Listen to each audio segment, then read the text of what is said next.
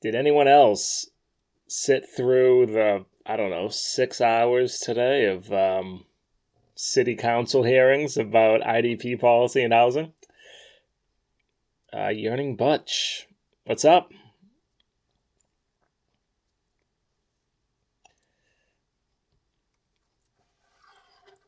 Sorry for so many different systems here, but if you've ever been on these streams before, I basically ramble a bit, normally have 1 or 2 points of things that I feel like talking about, but at any time, please feel free to ask me questions.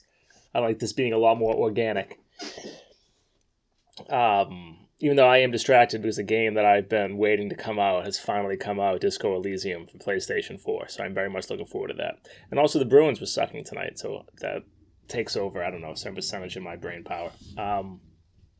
But today, the Boston City Council had this big hearing on IDP policy, which stands for Inclusionary Development Policy, which is basically the city's mandatory levels that they sometimes charge developers for to feed into quote-unquote affordable units. So currently here in Boston, if you are building a development over 10 buildings, and I'm sure there's also a size component as well, you have to either provide a certain percentage of housing on-site, off-site, or pay into a fund for IDP. And the current metric Boston uses is 13%. So whenever there's a large-scale development defined by anything larger than 10 units, the developer has to put in 13% quote-unquote affordable housing. And then there's a formula for how much money that is that they just contribute to a fund. Which on its face then means that any housing development that we do in the city, they are admitting is 87% non-affordable, if you just went off the basic definitions.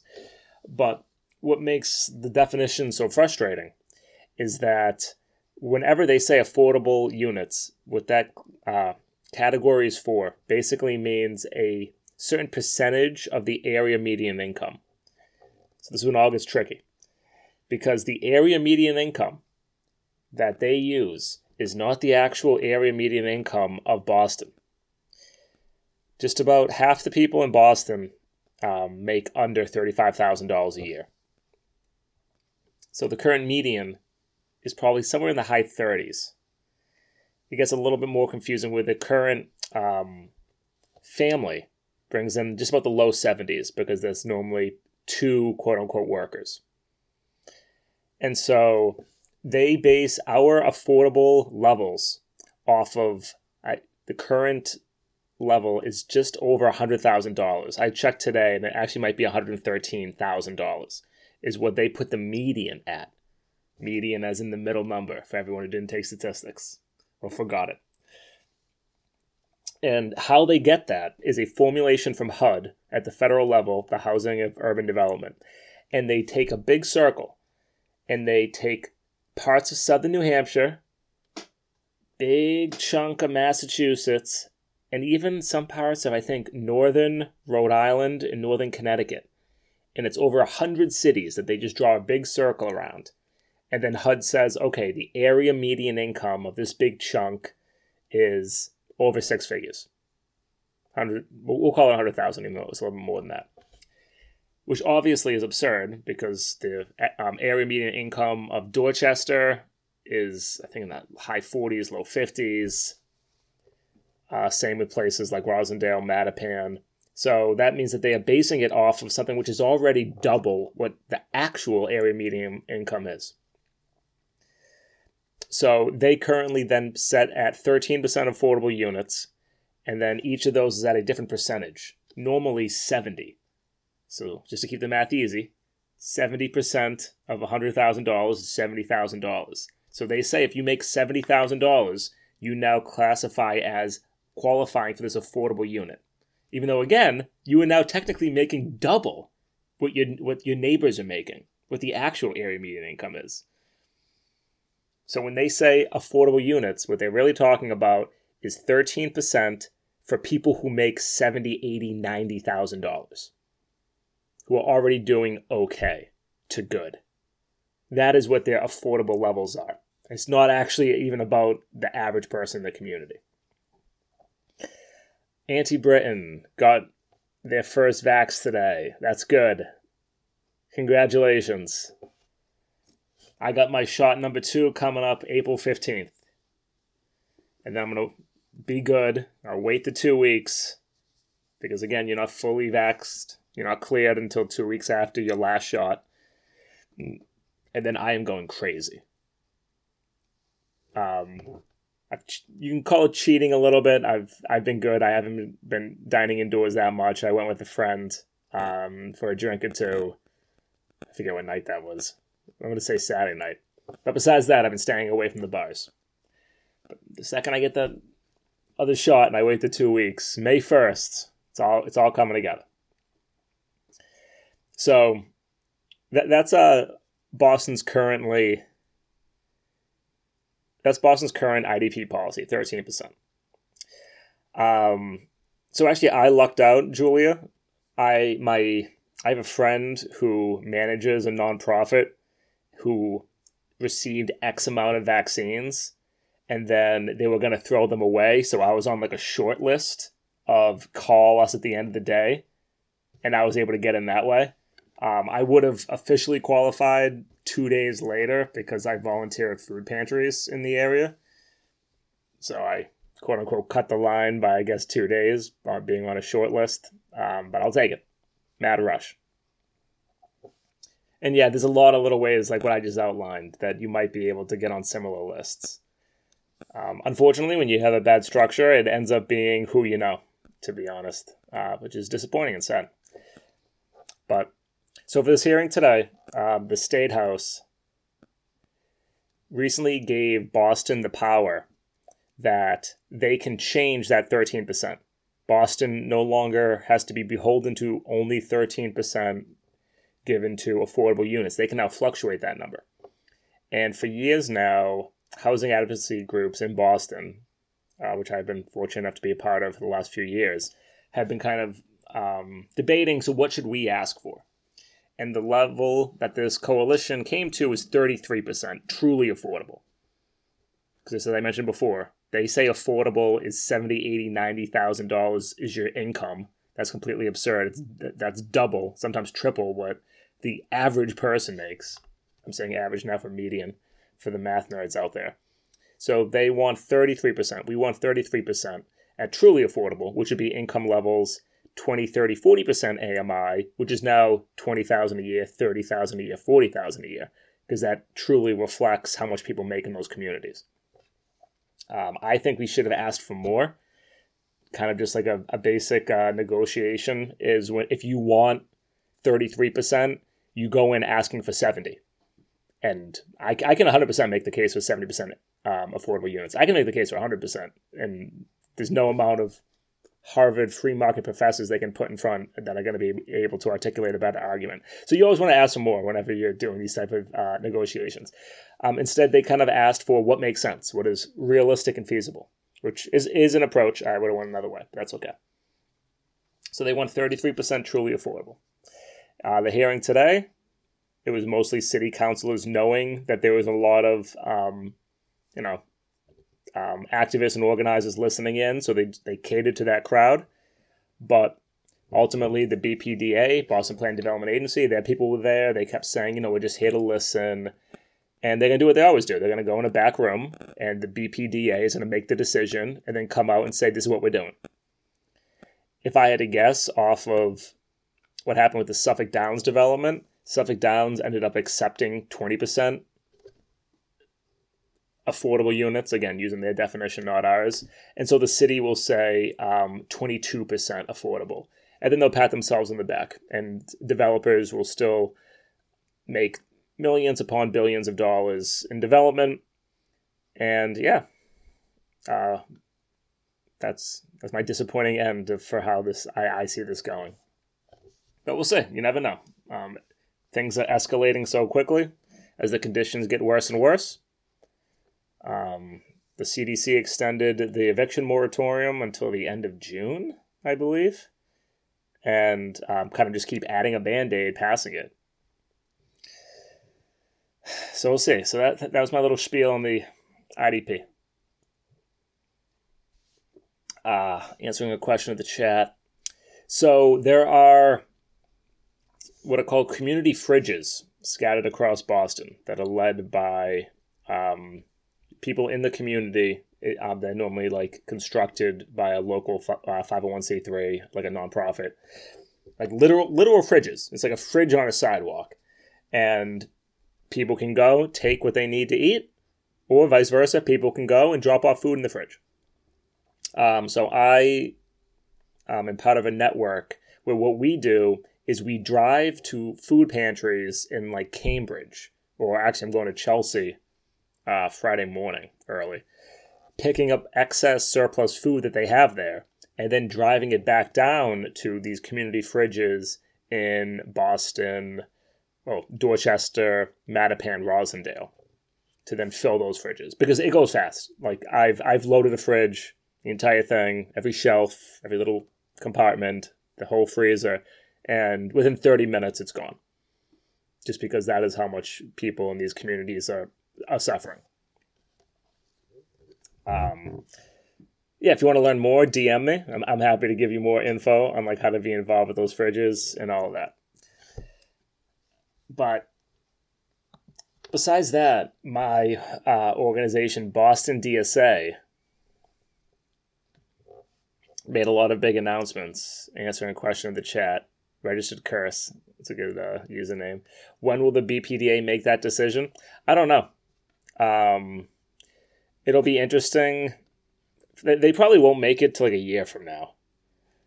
I don't think they're going to come up with anything. And it's a little unclear of who makes a decision, because the BPDA is meant to be opaque. It's meant to be very difficult to understand who is actually, quote unquote, in charge. The people who head the zoning board, which is like the ultimate authority power within it, I think there's like a 5-member body. 4 are picked by the governor. One of them was picked by Marty Walsh. I'm pretty confident Kim Janey, as acting mayor, does not have the power to make appointments that are going to be long-lasting. It's like one of the distinctions between an acting mayor and just a regular elected mayor, I guess. Oh, and nice. Inman Square, sweet. So we'll see. Maybe they'll make it before the election. Maybe they'll wait until the new administration. If I had to guess, they're going to wait until the new administration, and they're not going to touch the policy until February, March of next year. But who knows? And then in the meantime, they will continue to ram through as much development as possible. That was something they said today that pissed me off. Was a member of the BPDA said that COVID has left them in a state of paralysis. And that is why they haven't gotten to this yet, which is complete bullshit. Everyone who follows housing development in Boston, they have been ramming through development after development, purposefully in a very Naomi Klein shock doctrine kind of way, while everyone is so busy, preoccupied with COVID, preoccupied with the not just the public health crisis, but the economic fallout from it. And they've just been plowing through housing developments, one after the other, because they know that people are too busy to put up a fight. So, yeah, F the whole, we're in paralysis. And, but especially for the podcast people, because I do record this for that as well. So Boston DSA, my organization, we made a big announcement on Monday. Maybe you read about it in Politico. Might be a Globe article coming tomorrow. Let's hope so. We made 8 endorsements in the area. So we've endorsed Joel Richards for Boston City Council for District 4, who, though I live in Dorchester, wouldn't be mine. I unfortunately have Frank Baker. I'm going to read you Joel Richards' info into the record, we'll call it. He's a BTU, Boston Teacher Union activist, first generation Jamaican American community organizer. And his main focus is on public schools, affordable housing, and resources for economic justice. So I highly encourage you to look him up, and if you live in that area, donate and get involved. Same with Kendra Hicks from District 6, who is also a proud socialist. Everyone that we endorsed, I believe, is a member of Boston DSA. And she's incredible. She's been, she originally ran her campaign against Matt O'Malley, who's the current city council of that district. And then he chickened out. He's just like, yeah, I'm not running for office anymore. I'm done. So those are our two Boston announcements. And in case you work or you know somebody who was on the Boston City Council currently, or who was thinking about running, you can tell them that it was nothing personal. Well, for some of them, it wasn't personal. But there are some good members on the Boston City Council. Probably no one that would have made it through our endorsement process, to be honest. But we're not doing any at-large races, and we're not doing any mayoral endorsements, mostly because of the capacity. And that has a lot to do with what we have planned for Somerville. How did I originally get involved in Boston DSA? I'll answer your second question first. Do you vote on endorsements? Yes. So all endorsements that DSA does goes through a very long, rigorous process that I, in some small ways, have helped shape over the years, and ends with a vote from the general body, so all of our members, and then you have to pass, I think it's 60%. So 60% of our members have to endorse you.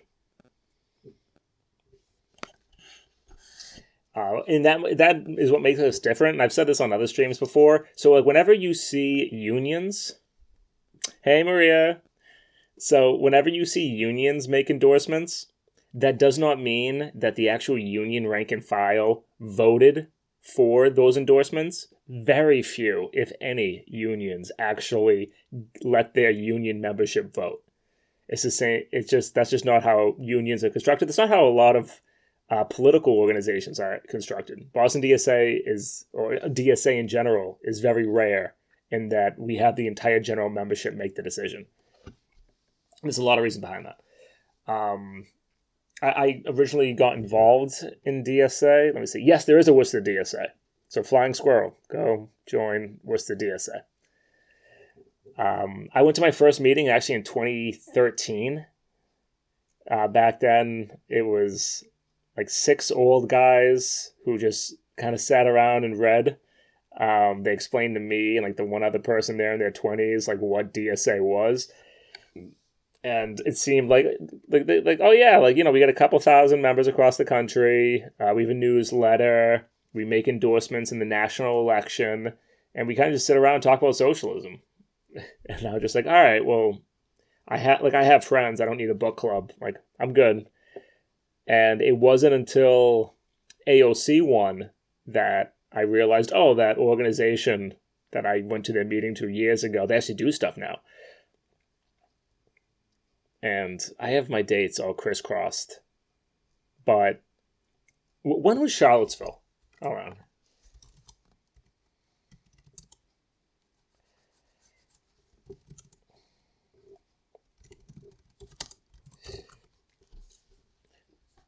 So that was 2017.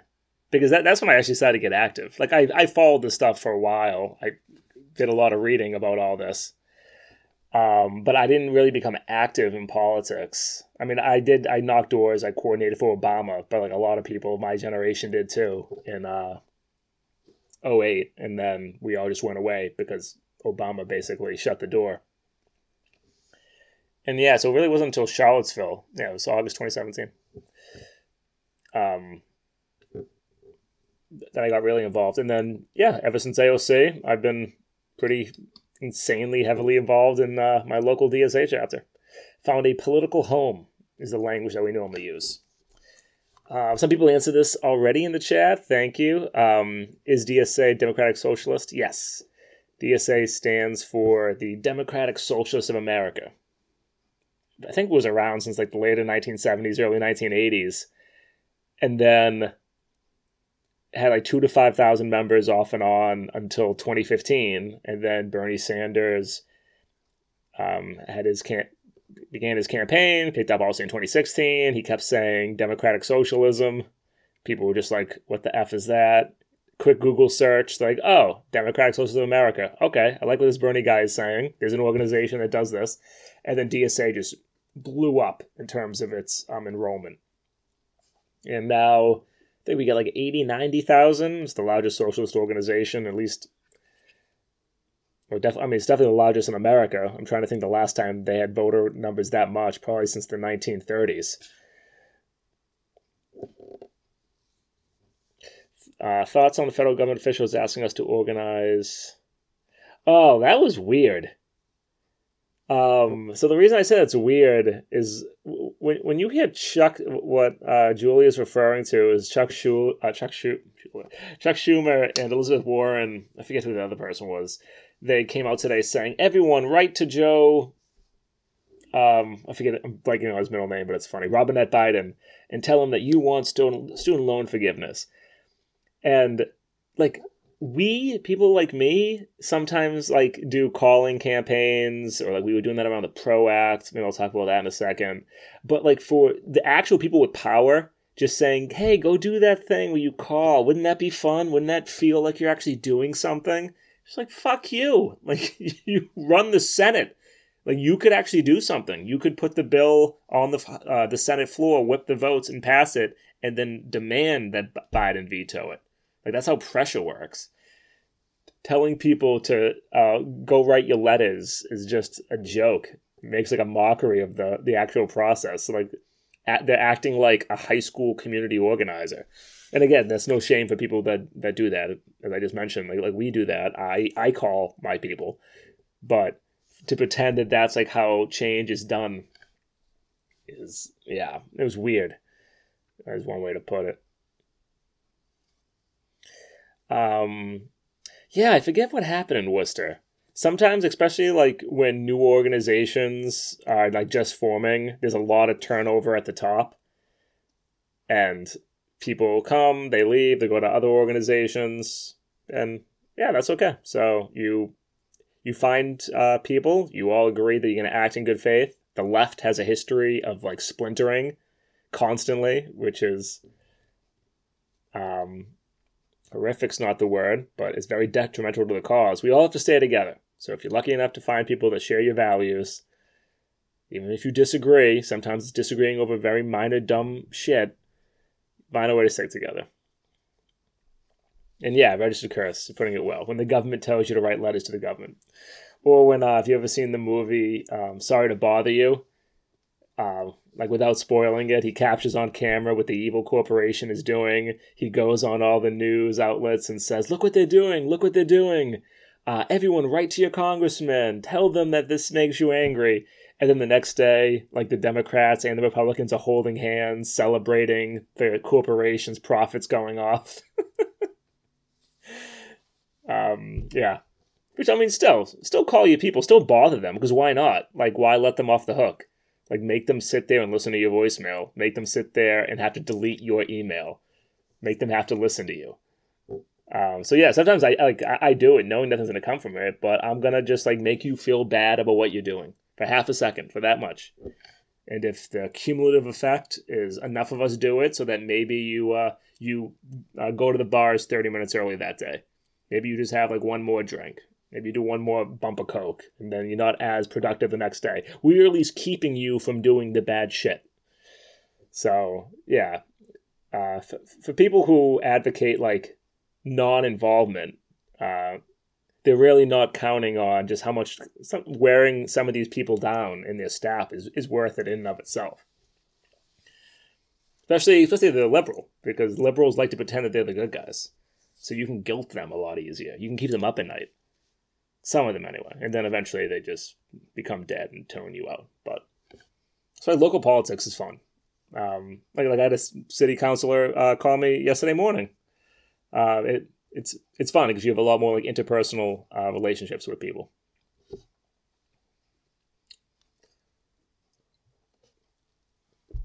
What was the second thing? Okay, to Somerville. So what Boston DSA also did, outside of the 2 endorsements that we made for Boston City Council, is we endorsed 6 people in Somerville. And what that's going to look like is we endorse 3 candidates for at-large, being, I got to make sure I know their last names. I know them all by their first names. Willie Burnley, Charlotte Kelly, and Eve Sychek for at-large. And then also J.T. Scott, who's currently on the Somerville City Council, Becca Miller, and Tessa Bridge. So 6 people. And so if we are successful, if JT Scott is already on the council, there's another BDSA member already on the council, Ben Ewan Campen, so that's 2. And then if we can add these 5, that equals 7. And then Somerville will have the first socialist majority city council in well over a century, if at all. And we need somebody to fact check us, because we actually don't know if America has ever had a socialist majority city council. It's possible they have. Like maybe it's like in Wisconsin, like in the later 19th century. 19th century? Yeah, in the later 19th century, early 20th century. I don't know. But if we're successful, it'll definitely make national headlines. So it's fun. It's no pressure. And I get to run the field campaign, which is the nice people that assign canvassers to stuff, outline strategy, all that fun stuff. So I will have a very busy next, 9 months of my life. And then you get to take like a month off, basically, and then it all begins again, because then you got to start doing endorsements for the next cycle. When is the vote to city council? Your first vote is, I think, September 14th, which is for what's called the prelims. And then the general is November 2nd, November 4th, one of those 2 dates. So you have plenty of time to register. You have plenty of time to come to our launch party. That's a great question. So we're having a launch party April 21st. Come to that. DM me if you want the details. And we will going to be having regular canvases starting early May. For the people on the call, you get to hear our strategy. We'll be launching our first official canvassing the first weekend of May. So the most important thing you can probably do is make sure you get vaccinated as soon as possible so that you're comfortable knocking on doors and talking to strangers publicly. We'll be outside. We'll be wearing PPE. We'll be doing all that stuff. I will be there at basically every event from now until November. So say hi. But there'll be plenty of opportunities for people to get involved.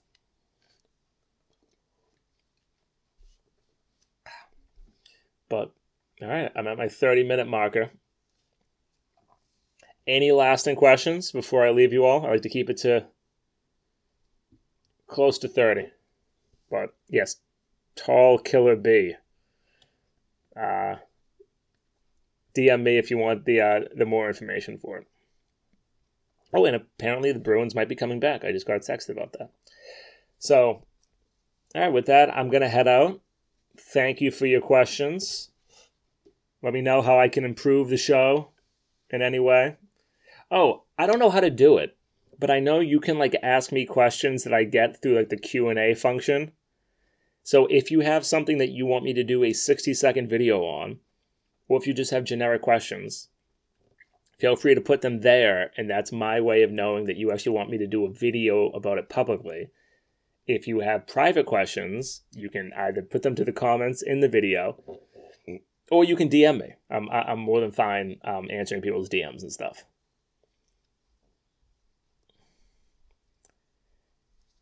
Yeah, it has probably happened, Summer Squanto. I have to, I don't know though.